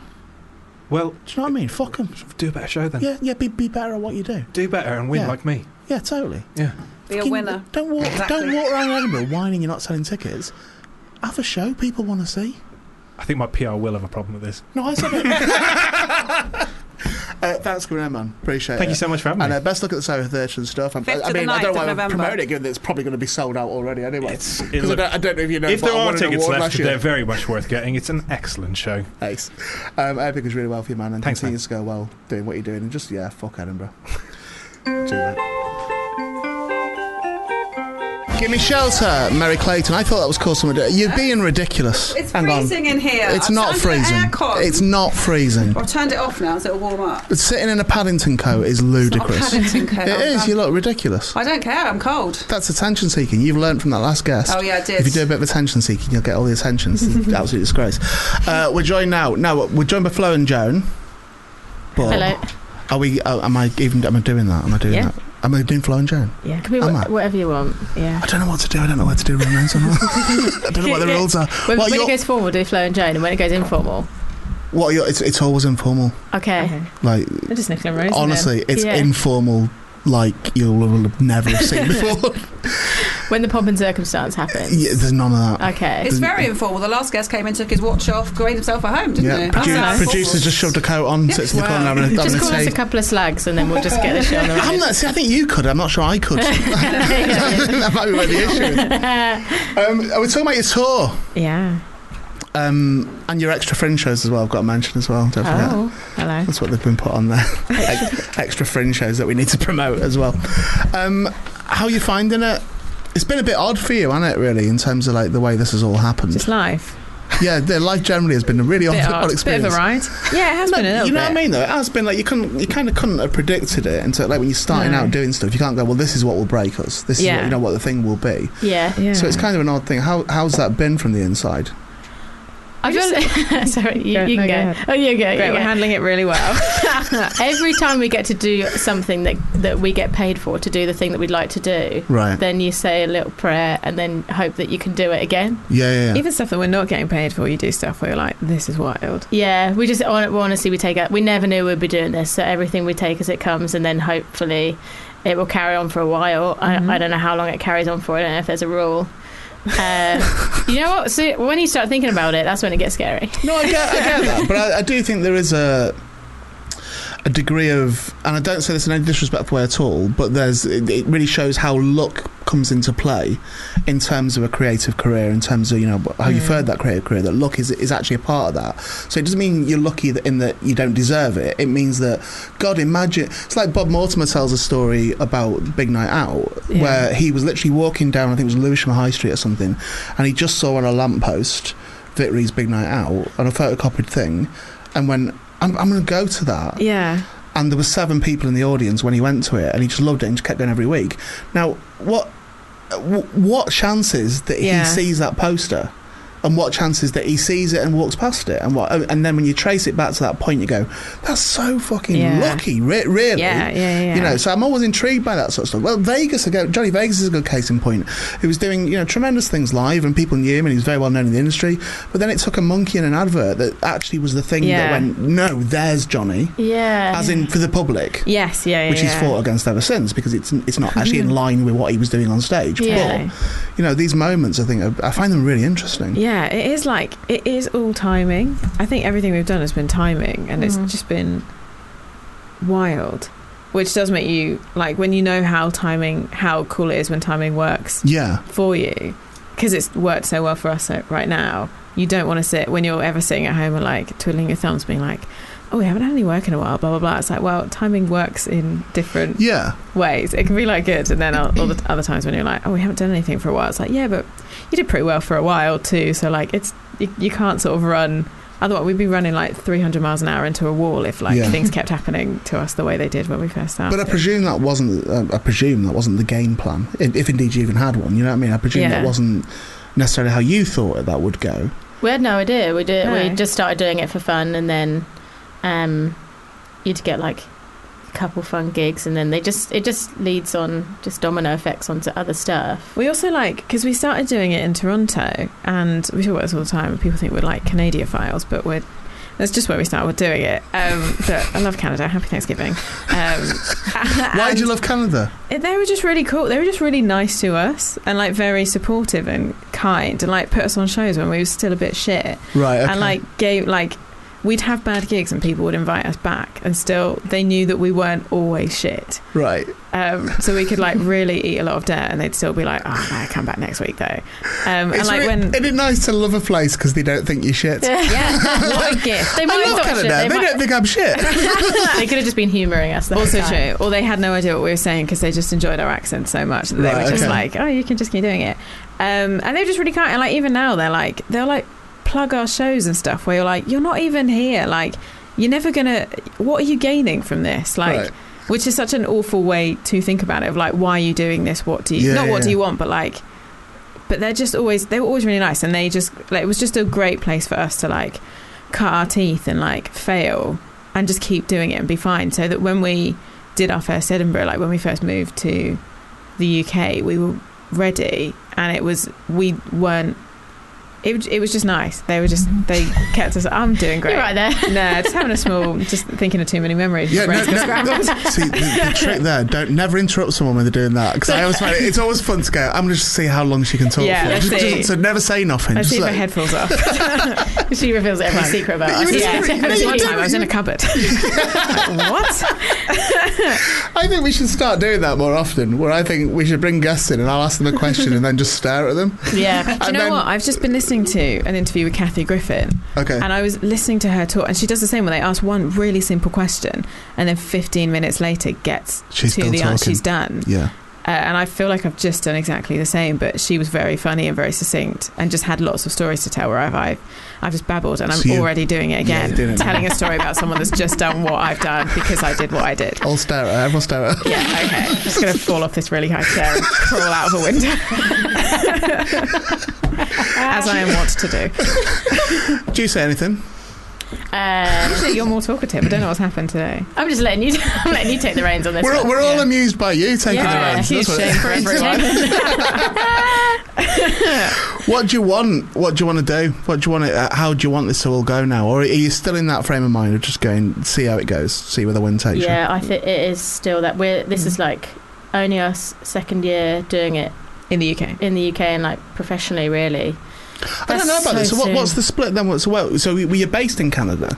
We did Canada for 2 years. We were in Canada for 3 years, and then started doing this in our second year. So we did that for 2 years. So were you studying over there? Was that what was going on? You went out there and did the Second City. Yeah, I did like improv and stuff. Okay, yeah. And then I went and joined and did some class as well. It just we were both in our early 20s, had nothing really to do. Like there was nothing holding us in England. So we just went and stayed there, and it just trickled.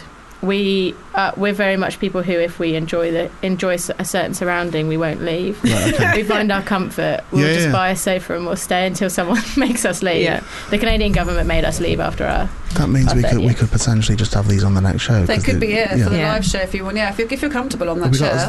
We've got a safe word so we can get people in to just get rid of them. There's always a safe word. Okay. Second City is like proper prestigious though. It's cool. Really fun. Anyone can do it. Anyone can take a class. Which completely undermine the entire thing. Well, any old dog can go in and do a joke and a sketch. Yeah, that's what they say when you arrive. Many of them succeed. And we are here today. But it's a good name though, isn't it? It's got a really very good name, Second City, and it's it's really good at what it does. Right. It taught us everything we learned about We did everything. We did like sketch. We both done sketch. We both done stand up. We both wrote. We both did improv. You can just try anything, and you can be shit, and they don't kick you out, or sometimes they do. But like in the beginning, you can just try everything and then figure out what it is that you like doing. Yeah. Or if you're any good at all, it's great. I like it. It helped us. I'm done. I don't know why you're looking at me. I'm so hyper aware of this now that I'm like counting 10 words at a time. No, I knew about Second City. I knew about all that, and there's some great alumni. Is that what the right Alumni. word? Alumni, I'm going to say. Alumni is there. Illuminati and alumni are the alumni of Second City. I had a row in Boots the other day. Wait to hear this. I had a row in Boots the other day. Were you wearing boots or were you in the shop boots? No, I was in the shop boots. Just clarify. I was wearing, I had trainers on. And I was in there, I didn't feel very well. And I'd gone to get this stuff, this Linctus stuff that I'd been given in Edinburgh one year when I lost my voice. I lost my voice every year in Edinburgh. One year particularly, I'd spoke to someone who'd said, no, get this, get a steamer, and this will really help your voice. I'd lost it like day 3 of the Fringe. Yeah. And I was like, because I was feeling ill the other day, I was like, oh, I'm going to go and try and get that stuff again, but I can't remember what it's called. And I went in and I chatted to them and I said, I think it was Manuka honey, and it was a Linctus or something like that. And then the bloke just stared at me and he went, I'll get the pharmacist to come and talk to you. And the pharmacist came down and she went, what is it? And I said, I'm pretty certain. I told the story. I was in the Edinburgh Fringe and I lost my voice and they gave me this thing. I'm pretty sure it was Manuka honey and it was a Linctus or something, and I put it in a steamer and I breathed it and it really, really helped. And she stared for a bit and she went, I don't know what that is. And she went, what is it? I went, Manuka honey. And she looked at me a bit like, and she went, Manuka honey?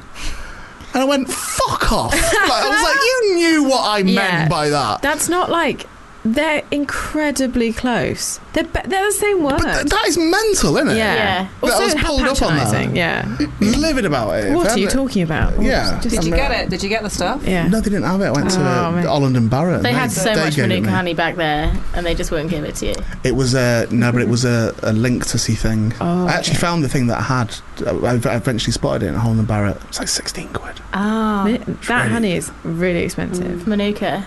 Manuka. What? Manuka. I'm going to call it Manuka now, just to make a point. Manukin. If you Manuka hang rice? your clothes on a Manukin. A Manukin. Manuka Rice just got kicked out of Strictly. Strictly? Yeah. Because she was Manuka bad. Another advert for Second City. They're going to tell us to stop telling people that we went there now. You get a phone call saying, if you're going to say that you came Second City, could you not then go on to do improv like that? Just puns about Manuka honey, and that's how we pronounce it as well. Yeah. So tour-wise, how do you do on tour? What I presume do you have a set audience now? You've got people that follow you around and all that sort of stuff. If you like, are you garnering that base? That fan base? I think we're just starting. This is our second one. So the first tour was a lot of audiences, I think, who were intrigued, or they either knew us from online or they were intrigued. Yeah. Or they had someone tell them to come. Okay. This year we're hoping sort of like when they send people, like, rather than put them in jail. Yeah, that one. Yeah, that thing. Yeah. Our comedy is punishment. Yeah. Every theatre is a prison. Yeah. If you're in the wrong show. Every stage is an electric chair. We have Second City, Canada. Yeah. 3-beat jokes. Don't think. So yes. That flew under the radar. That was really funny. That was genuinely funny. Don't think it was genuinely funny. Hopefully the people who are coming back enjoyed it from seeing us last year, or are new. I don't know who goes to see shows anymore. No. Hopefully people buy the tickets. Sometimes people will like message us and be like, can I bring my 10-year-old? Right. That's the weird. That's how we don't know what our audience is, or that we know that our audience don't know exactly what we do. And can they? What can they know? Oh, can they bring in a 10-year-old? Yeah, they can, but they're going to have some. If they're happy to like have some interesting chats so afterwards, they have to deal with it. Yeah. As in, I think there is like an age limit on it. If I was a parent, I would let my 10-year-old come, but I would. I'd have to tell my child what cunt meant before you went in, or like, can you say that? Sorry, can I say that on Fubar Radio? Yeah, you're fine. But then you'd be in the wrong then, wouldn't you? Because then it'd be like you wouldn't be able to criticise the performance because you'd be. If we presume you're separating yourself from your own performance, then it's you that's done the thing. You're the one that said cunt to them. Yeah. It's not from the performance. Yeah. So then you would be ultimately held responsible for that because you're the one who's I know you didn't say you're directly calling your child a cunt, but it would seem. I plan to call my children cunts. Yeah.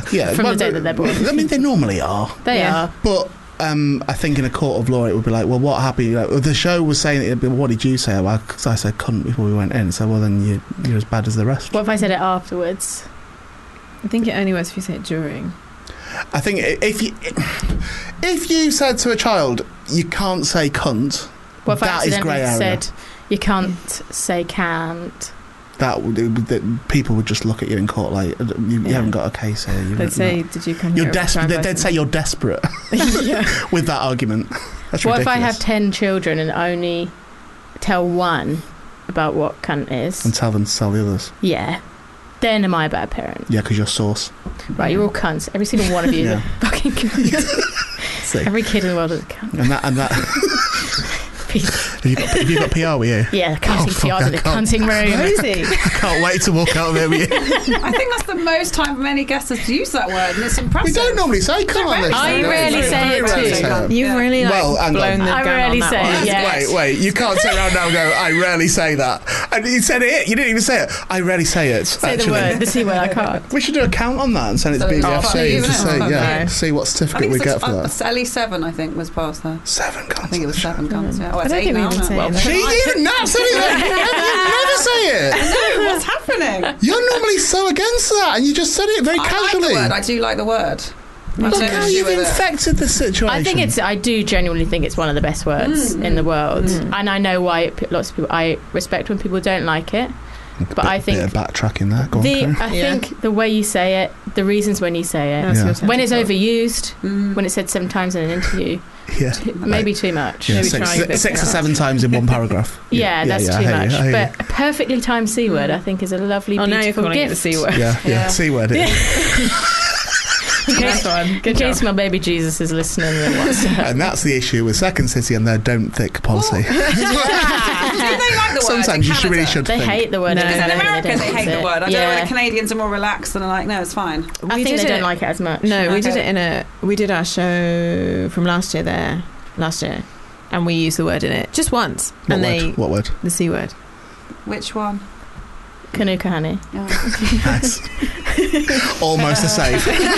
So close to a safe. So close. Or Kanuka canny. Comes from canny. Yeah. Oh, that's another one. It's a honey canny. Okay, I'm ashamed. What are you doing? Giving you the tour dates. I just felt you grazed my arm. What you said about so is it? Oh yeah, so we said it, and you could feel that they were a bit upset. Not upset, but they disappointed in you. Disappointed in us, which then felt horrible because they've been so kind, as we said before. Our show doesn't actually have that word in many times at all. This year it doesn't have it in at all. Does well, it you think. Well, so you get on tour and she gets set. Yeah, then she gets all trigger happy with the C. Yeah.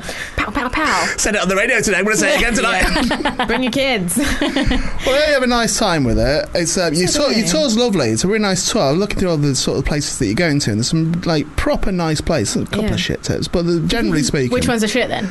Out of these, yeah, in your opinion. Do you know what? They're actually the ones that you perhaps wouldn't expect. Salford Lower is lovely. Yeah, love that one. Stables at Milton Keynes is a beautiful venue. We've never been. It's lovely. It's really tiny. It is a stable. It's converted stables. We're selling quite well in really Milton Keynes. tiny. One of our best sellers. Yeah, that's nice. Holds about 10. Is it? I feel like that was a big one. No, it's kind of it's small. No, it's got a decent sized audience in it. I'm being facetious, but it's not a huge. No. Place at all. Right. Cool. The Glebe Birmingham, I'm not a fan of that room, but even the studio room. We did that last year and we've been upgraded to the big one. I don't like the big room at the Glee.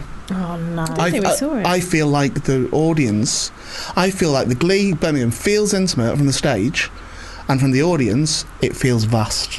Like you feel really far away, but when you're on stage, you're like, I'm right with them here. Yeah. But if you actually walk away from the stage, like if you're doing a gig there or whatever, you walk away and actually look from the back of the room, you're like, it's fucking miles away. Big. Nottingham is very deceptive, like that as well. But we had great. We loved all of our Glee ones. No, well run as far as I recall. It's been a while since I've done gigs. Lincoln Engine Shed's lovely. Never been there. First time. Really, really nice. There's loads of rooms there, but any of them are brilliant. Exeter Phoenix was where I did my first ever gig. Really? Oh, we'll kiss the floor for you. Don't do that, because honestly, if stuff's still on there. Portsmouth Wedgwood rooms. Yeah. That's our nice. hometown. Yeah. Is that where you're from? Female. Yeah. We did that last year. Going back. Great lighting there. Very nice. You've got a proper nice sort of tour ahead. I've just realised that, by the way. I was wrapping up then, and I've realised that we started at 5 past, so we've still got ages. Hello. We've got so much stuff to talk about. We've got 5 minutes. You've got your Amazon show that you can mention. Oh yeah. That one. Got a little Amazon special. Little special-yummy. Kirstie Alley. Don't think.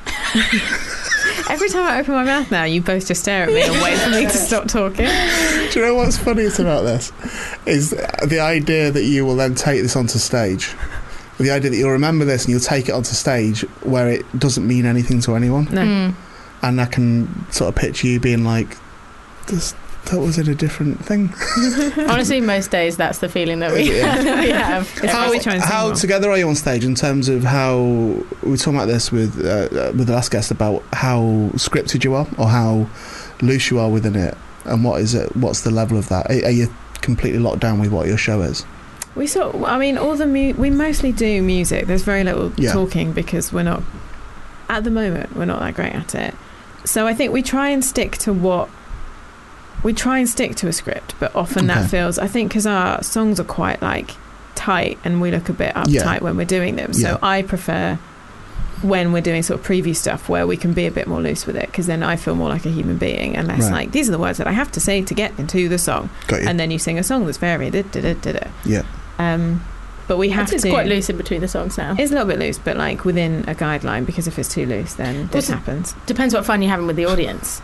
Sometimes all rules go out. If you've got a mischievous audience, everything goes out the window. And then you just kiss. The audience. Not each other. No, Jesus Christ.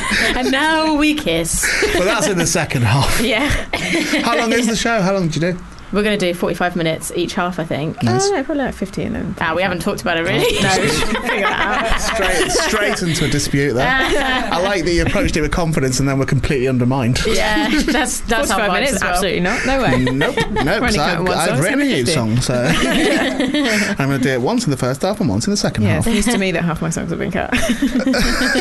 Well, the tour, here's the tour. Where's your website and stuff? Is there one? flowandjoan.com. It's not on there.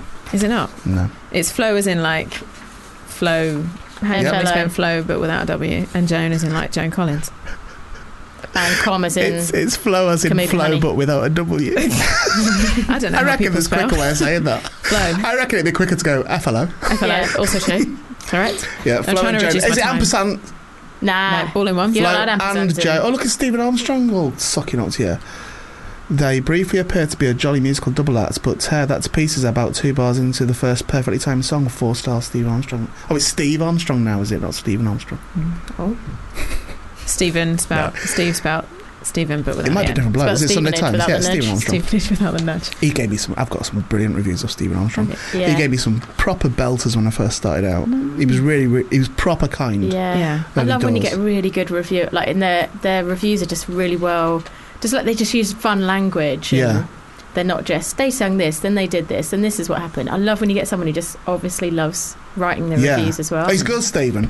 And he also provided me with the opening line to it. So my sort of swan song tour that I did, the opening line to that was I would walk on and say, because I was very loose on stage and very sort of informal and chatty and stuff, and I'd say, I know you might be thinking that I'm not a real one and that it's not proper, but I am. I've got all the good reviews and that. And I said, immaculately funny, immensely talented, demands to be seen. Sunday Times said that, and the others go, ooh.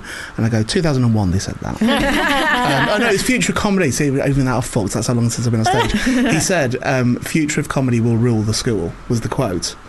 And they would laugh, they would go, ooh, and I'd go, and that was in 2001. And they'd laugh at that and be like, yeah, it didn't put a time on it. It didn't actually, very clever with how he worded that review. You don't have to date your reviews either. Yeah. No, you don't. Put any else. Aren't you meant to, though? Aren't you meant to? Isn't there an unwritten rule, which means it can be ignored, that they have a shelf life reviews, that if it's after a certain amount of time that you're not really meant to, it's bad form to keep using them. Yeah, I was like using new ones anyway. Yeah, because then that's assuming that we get them. If you get them, that's the thing, isn't it? It's the same with stars, where you can put stars on stuff where it is correct to be like, as in not for us, but like, yes, 5 stars on Sunday Times. Yeah. At some point. Yeah. Once. Yeah. And you've done 10 shows since, but you still did get at one point 5 stars from the Sunday Times. You can put 5 stars Sunday Times bracket aggregate. Yeah. Well, the tour's going all over the place. It starts 28th of October. Starts with the Glee in Cardiff. You go over to Norwich, Salford, Milton Keynes, Birmingham, Wolverhampton. That's poor organising that. Going from Birmingham then up and then back down to Wolverhampton. Wait, isn't there a gap in that's between all them? right. That's actually all right. That's not too bad. Are they next to each other, those two? Birmingham and Wolverhampton aren't far. Okay. Half-hour drive, really, I guess. Leicester, Aberdeen, Edinburgh, Glasgow, Newcastle. It's actually quite well put together this tour. Yeah. I apologise. Wellingborough, Chelmsford, Darlington, Northallerton, Lancaster, Bradford. Oh, that's a bit of a cut across to Lancaster. Bradford and then back again. Hull, you're on the right side there. Corsham, I don't know where that is. Southampton, that's right down. Bath, that's good for Southampton. Swindon, good again. Exeter, yeah, you're going in the right direction. Maidenhead, you're slightly coming back. Lincoln, you're going way back the other way. Yeah. Jersey Arts Centre, is that in Jersey? Jersey. Fucking Flight, plane, that's a isn't whole it? flight away. Canterbury, Marlow, I don't like that one. Never been there either. Don't like it. Don't like the people. Bristol, know. no, it's Cambridge Junction, really, really lovely. When they get people in, it's really lovely. Yeah, I like Cambridge Junction. Yeah, we've had some good ones in there. Just one. I thought we did 2. No, just one. Well, that one was great. The debate can go on. Then Brighton and Portsmouth, Wedgwood of Dreams. Thanks ever so much for coming in, Flo and Thank you Joan. for having us. It's been a pleasure. Thank you for joining us today on the show. Thank you to... I've got Audacity in front of me, so I can't say it. It was on. Daniel Muscle Beefcake, said he was in his 30s. It was next. No, it wasn't Kieran. Yeah, it was. It was Kieran Dowd. Was it Kieran? Yeah. Kieran Dowd. Crutches, Kieran. And Flo and Joan, 10 in the Air Blue. We shall see you again next week. Bye.